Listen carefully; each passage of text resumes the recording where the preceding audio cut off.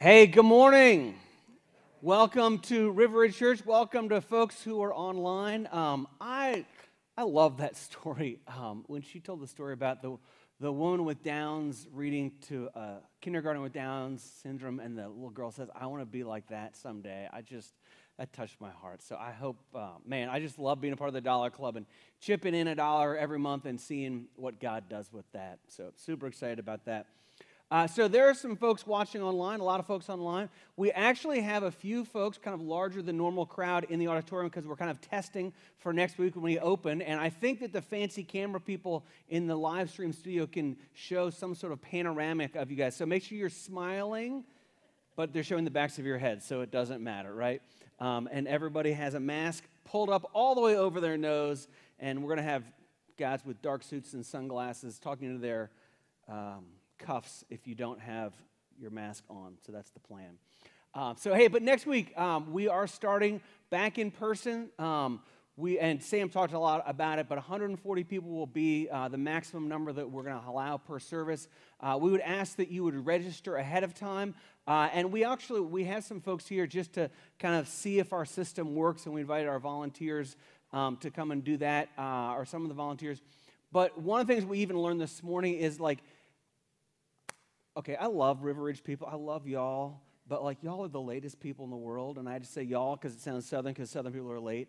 But here's the deal. Is when you come next week and you're coming to the 9:45 service, you can't come at 9:47 or 9:48 or 9:50 or when you feel like strolling in here. Please get here about 5 to 10 minutes early. Don't come walking in because there's a lot of kind of process to make sure everything is good. So if we could be together on that, that would be awesome. So you can register Monday, tomorrow morning when you wake up. If you're super into registering early, you could actually stay up till 12:01 tonight and be the first person to register. I don't know, maybe we'll give a prize for that, a Target Chick-fil-A gift count, something like that. So, hey, let's pray together. Heavenly Father, thank you so much for this morning. Thank you, Lord, just for the worship. And God, thank you for all that you're doing through the Dollar Club and what it looks like to just bless our community by us coming together in generosity. I pray that would continue to bless people in our community in that way. And God, as we look into your word this morning, I pray that you would teach us. I pray that you would show us what you want us to learn from your word this morning. In Jesus' name, amen. So this morning, we are wrapping up a 4-week sermon series through the book of Jonah. So if you want to turn and find the book of Jonah, we'll be in chapter 4, or open up your app and do that. I want to give you a bit of a preview. Is next Sunday, we're going to start a new sermon series on the Holy Spirit. And the Holy Spirit, I think, is one of those kind of parts of Christianity that sometimes is a bit of a mystery to us. We're okay, I get God the Father, that makes sense to me. I get Jesus the Son, but the Holy Spirit, is that an it or a thing or a him or a power or a spirit, or what is that? And so if that's ever been sort of a mystery to you, the Holy Spirit, we're going to talk about who the Holy Spirit is for the next 4 weeks. And I think it's going to be incredibly helpful and engaging for all of us. So I encourage you to either come or tune in online, and we will continue to have a great live stream service. For those of you that can't come to church or you're not quite ready to return, that will be there for you. So if you missed the first couple weeks of Jonah, let me summarize that for you. So basically the situation is this, is that God told Jonah, I want you to go to a place called Nineveh, and I want you to preach a message of repentance to the people in Nineveh, because they were a very wicked city. Well, Jonah didn't want to do that, and so he gets on a boat, and he heads to a place called Tarshish, which is 2,500 miles in the opposite direction of Nineveh. Well, as he gets going, God causes this great storm to come. The sailors and he figure out, okay, it's because of Jonah's running from God that this storm is coming. So the sailors then throw him overboard. And then at that point, God sends a great fish, a very large fish, who swallows Jonah. And the thing that we talked about from that week is this great truth that we can run from God's presence, but we can't run from God's pursuit. That God continues to pursue us over and over and over again, even though we're trying to run from him. And so then in chapter 2, we looked at Jonah, and Jonah spent 3 days in the belly of this fish. And he does some thinking, and he kind of has a prayer journal, a prayer reflection that we get to listen in on. And in that time, Jonah really learns what it means to fully surrender. Now, does he fully surrender? We'll kind of get to that this week. But it's really helpful for us as we say, I want to surrender my life to God fully. What does that look like? And it really comes down to two things. It comes down to understanding God and his character and understanding our need for God. And so then Jonah gets spit out of the fish. He goes to Nineveh, and then he preaches a message in Nineveh, which is only 8 words long. Yet 40 days, and Nineveh shall be overthrown. And actually, in Hebrew, it's only 6 words long. The shortest sermon ever given, but it's incredibly effective. And the people of Nineveh repent of their wicked and evil ways. And so we talked about the God of grace last week. And Jay talked about how God shows grace for us. And the more that we understand his grace, the more that we are drawn towards him. And so chapter 3 ends this way. This is verse 10. It says, when God saw what they did, how they turned from their evil way, God relented of the disaster that he had said he would do to them, and he did not do it.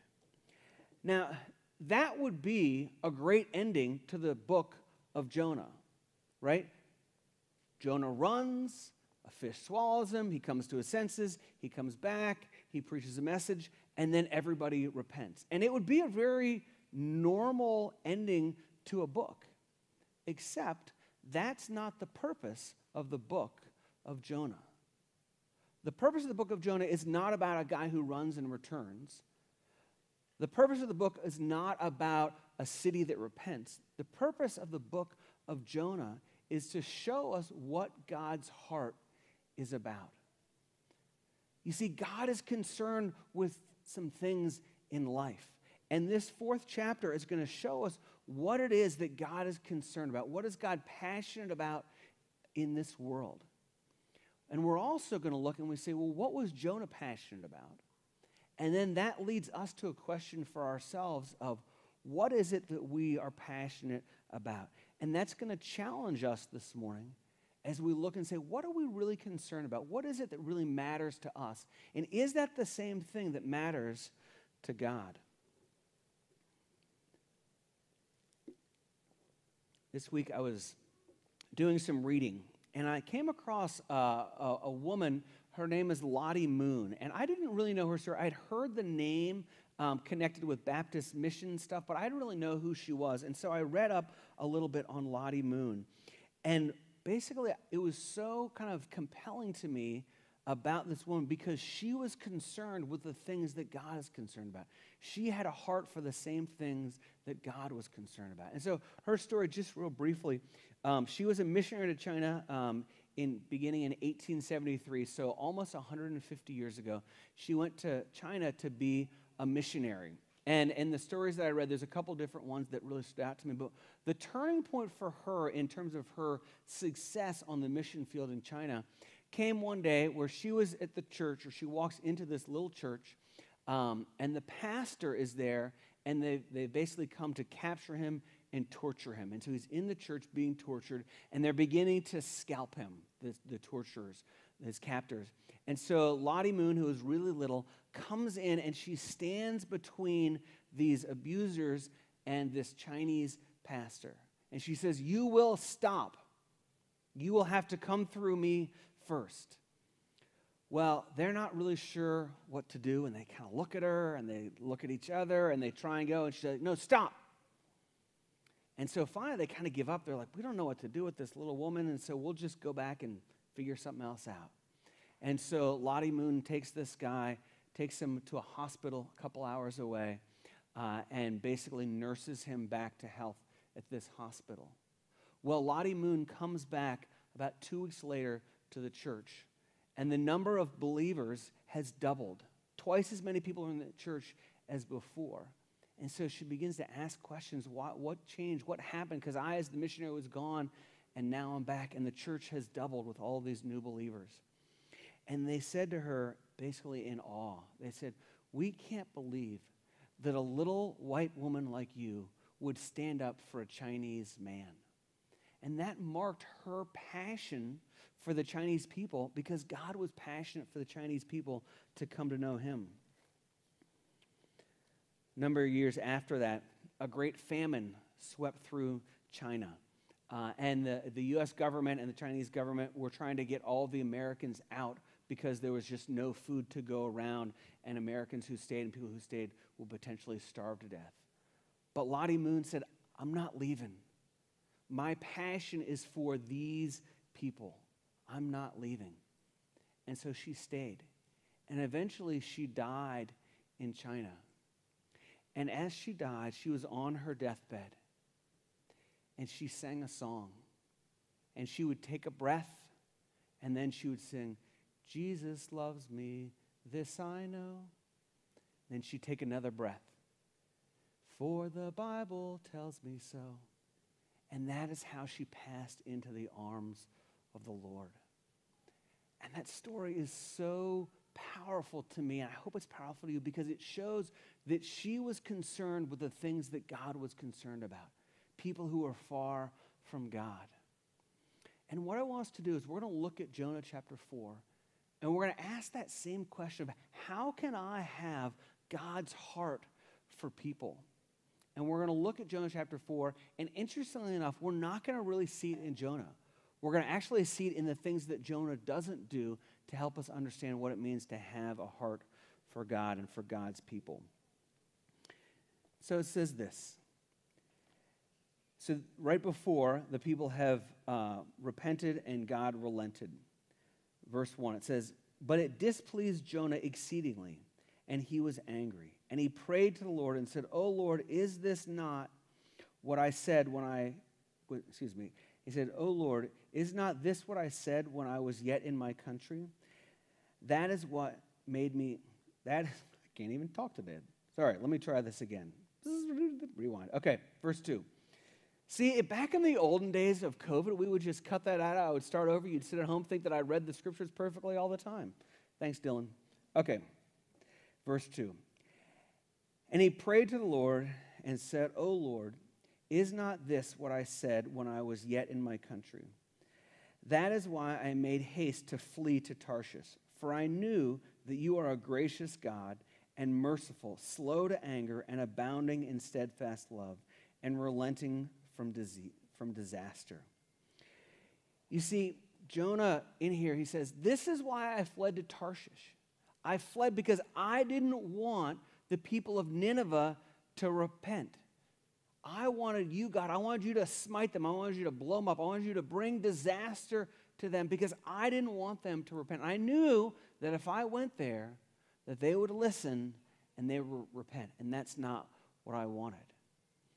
Now you hear that and you go, why would Jonah think that? Because it's a little bit odd to go, I mean, he was a prophet of God. He understood God. He even, was able to say what he was as far as slow to anger and abounding in love. Why would he not want the people to come to repentance? And there's something going on there kind of culturally, geopolitically that we don't quite understand. And it's this, is that Jonah is an Israelite, and they were enemies with the Assyrians, and Nineveh is the largest city in Assyria, right? And so one of the fears that the Israelites dealt with is they were afraid that the Ninevites or the Assyrians would come down and invade Israel and wipe them out. And they didn't want that. And so what Jonah wanted was God saying, I'm going to wipe out the Ninevites, and then if the Ninevites are wiped out, then that makes Israel a safer place. Putting that in our context, right? So as Americans, we say, I want to be safe. But probably one of the biggest threats to America would be Islamic terrorist cells, Islamic terrorist groups who come here and try and destroy our country, right? And so there'd be a part of us that would say, God, just wipe out all of the Islamic terrorists in the world. Just wipe them out. Why? Because that makes us and where we are a safer place. And that's kind of what Jonah's thinking was. And so God says, no, I want you to go and preach a gospel of repentance to them. And that's what he did. In this passage, he quotes from the book of Exodus. And so here's the first part as far as us having God's heart for people. It's embrace the character of God. Embrace the character of God. Jonah says this, or Jonah quotes this in verse 2. It says, "For I knew that you are a gracious God and merciful, slow to anger and abounding in steadfast love and relenting from disaster." That is God's heart. Slow to anger, abounding in steadfast love. But the problem that Jonah had is he knew it in his head, but he didn't believe it in his heart. Yeah, he knew the verse. He could quote it from the book of Exodus, but he didn't believe that in his heart. And so if we're to be concerned with the things that God's concerned about, I would ask you this question. Do you believe that in your head, or do you believe that in your heart? Do you live it in your life, knowing and believing that God's love is abounding, that God's grace is for everyone, and that we can be a part of taking that to people? So then Jonah says this. He says, "Therefore now, O Lord, please take my life from me, for it is better for me to die than to live." And the Lord said, "Do you do well to be angry?" Jonah said, "I'd prefer to be dead than to see this city live on."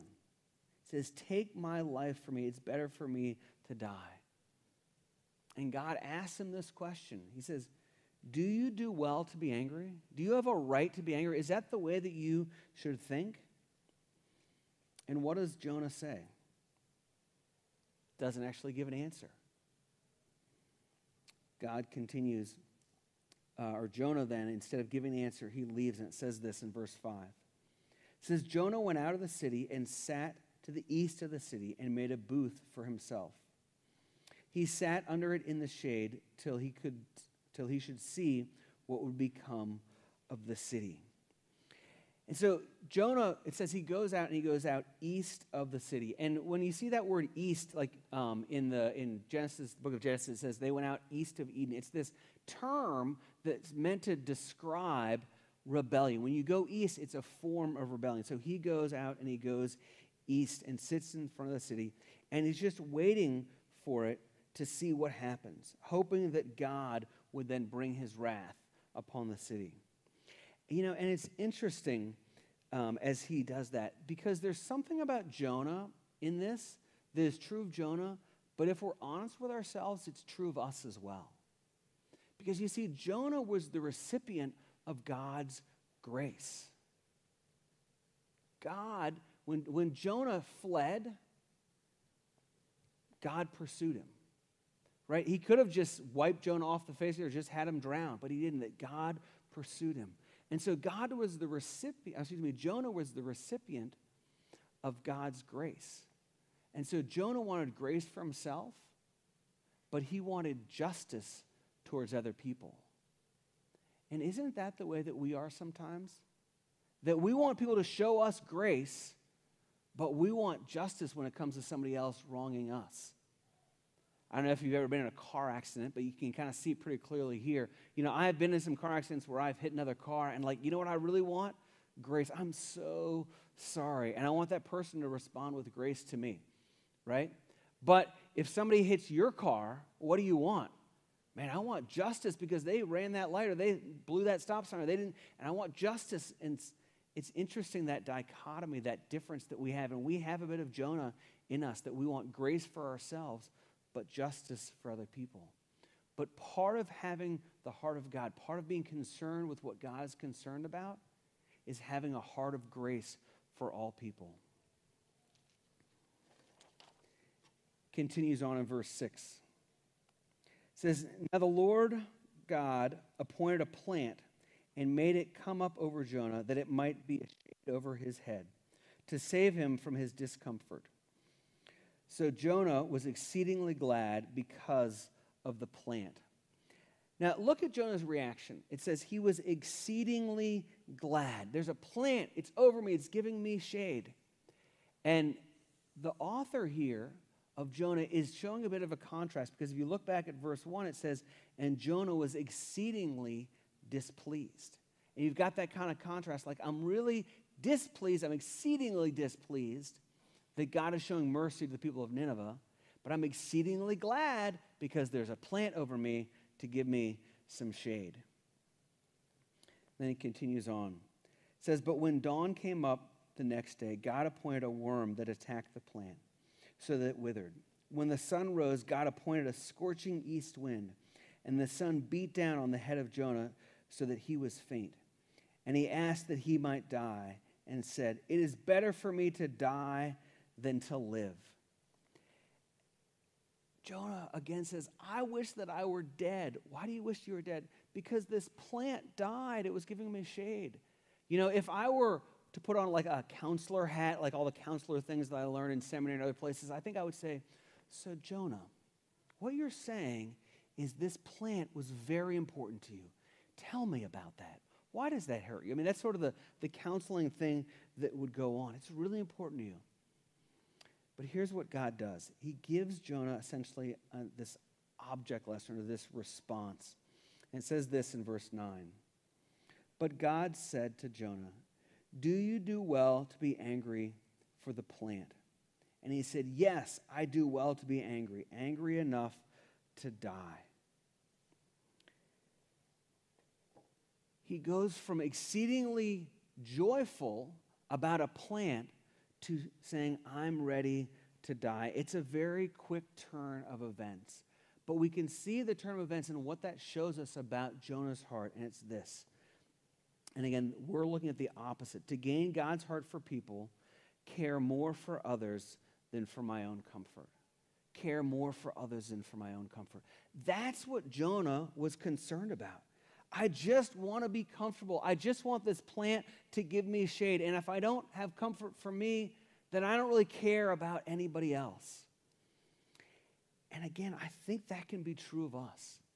That we care so much about our comfort that we forget to care about other people. That we want things just the way we want things. And we forget that God is concerned not about us and our comfort, but that God's concerned about the thousands and thousands of people out there that don't have a relationship with Him. When it comes to comfort, one of the things that I love is food, and I'm a really picky eater. But about probably 12, 15 years ago, I just kind of got this sense that God maybe wanted me to go to Africa. And I'm like, I do not want to go to Africa because I don't think I could deal with the food there. Like, I am a hamburgers and hot dogs and pizza and pasta kind of guy. And I've seen, on videos and what they eat in Africa, and I couldn't do that.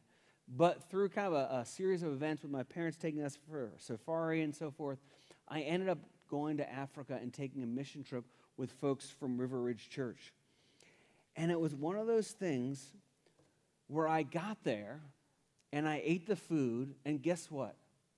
It was still disgusting, right? It wasn't like, oh, God gave me this supernatural ability to like ugali and stewed vegetables. I still didn't like that stuff, right? I was still uncomfortable. And so I would go, and we were there for like 12 days on the ground, and I would eat bread and granola bars, right? It was like a great diet. I'd come back, and I'd lose, 6 to 10 pounds every time I go. But I share that with you because I didn't want to go to what I was pretty sure God was calling me to, because I was more concerned with my own comfort. And I would challenge you with this question. What is it that God might be calling you to do, but you don't want to do it because you don't want to give up your comfort? One of the things that we ask for around River Ridge a lot is volunteers to serve with family ministry, to work with preschoolers or elementary kids or middle school kids.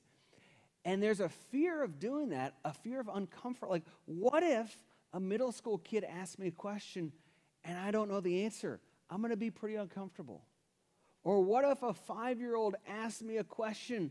What if a 5-year-old says, well, where did God come from? And I don't know the answer to that. I'm going to feel uncomfortable. Well, guess what? Get over it. You are not called to be comfortable. We are called to go, and with that will come some uncomfortableness with that. See, here's how the story goes and continues. It says, "And the Lord said, you pity the plant for which you did not labor, nor did you make it grow, which came into being in a night and perished in a night. And should I not pity Nineveh, that great city in which there are more than 120,000 persons who do not know their right hand from their left, and also much cattle?" You got to wonder, like, much cattle? Why did he put that in there? It's almost like God is saying to Jonah, like, if you don't care for people, at least would you care for the cows that are there? Bizarre little thing there. But here's the thing, is the story ends in sort of an odd way. And I have to make a confession to you. It's been a couple years since I read the book of Jonah, and I was sitting down to prepare this sermon, this message series, and I read to the end of this passage, and you can't really see it, but this is where chapter 4 ends, and it says, "And also much cattle." And I'm like, okay, what happens next?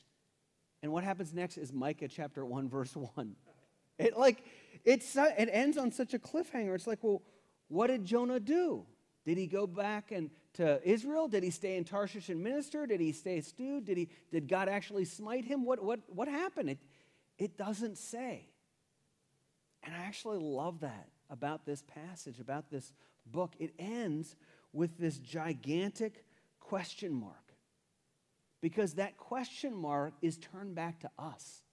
And it's God saying, what are you going to do? Jonah was faced with this reality where he said, I'm not doing what God wants me to do anymore. I don't like what God does. And then God says, what's your concern? Are you more concerned with a plant, or are you more concerned with the people that come to know me? And what did Jonah do? We don't know. But the question is, what are we going to do? Takes us to our third point, is to gain God's heart for people, identify your call. What is it that God is calling you to? And really not what, it's who is it that God is calling you to? You know, one of the things that I have noticed about our community, about Charleston, and this is probably true everywhere else, but we have a lot of subcultures of people who are kind of into their niche little thing here in Charleston. And I think I was just more struck with this maybe over the last year of the pandemic than other times. But like, I got into mountain biking a little bit. And I went to Little Creek Park one day to meet a friend, and there were like 25 middle school and high school kids there for a mountain bike club and a mountain bike team. I'm like, I had no idea that existed. I was at a funeral a number of weeks ago, and there was a group of guys before the funeral started, and they were all talking about airplanes. And these were all guys that flew these single engine or sometimes double engine planes around Charleston, like private planes. And they were all talking about it and talking about how, like, when they hear a plane go over, they try and identify the plane by the sound that the plane makes. I'm like, that is a very small niche subculture, right? But there's all of these little kind of pockets of people that you're into. Maybe you're into girls softball. Maybe you're into, what happens at your elementary school, what happens here. But there's all these different subcultures. And I would challenge you to ask the question, is maybe God is calling you to reach those people. In the same way that Lottie Moon said, I am going to China and I will not leave because God is calling me to reach the Chinese people. Maybe God is calling you to be a missionary to the fill in the blank. What is it? Who is God calling you to be a missionary to? As I wrap up, I want to return to the theme of the whole book. And the theme of the whole book is this. The theme is in the form of a question, is what are you concerned about? What is God concerned about? It says there are 120,000 people in the city of Nineveh. In Charleston, I did this statistic about a year and a half ago. In Charleston, West Virginia, or in our kind of surrounding area, there are 130,000 people, so just 10 more thousand than in Nineveh, 130,000 people who don't know Christ, who are disconnected from the church. And we as River Ridge Church are called to make a dent in that 130,000 people. But I believe that God is calling you to be a missionary to this pocket of 30 people, or that pocket of 100 people, or this high school, or that middle school, or this neighborhood, or this group of people that love whatever it is that you also have an affinity for. That's what God is calling you to be, to do, to reach. And ending with this question, should we not be concerned with the things that God is concerned with? People coming to know him. Let's pray together. Heavenly Father, thank you so much for this morning. God, thank you that you speak in such a powerful way through the life of Jonah and even his disobedience, that you speak about his heart and challenges us about our heart. God, would you show us who you want us to reach, that we would see ourselves as missionaries to a particular group of people, and that we would never give up reaching that group of people. I ask this in Jesus' name. Amen.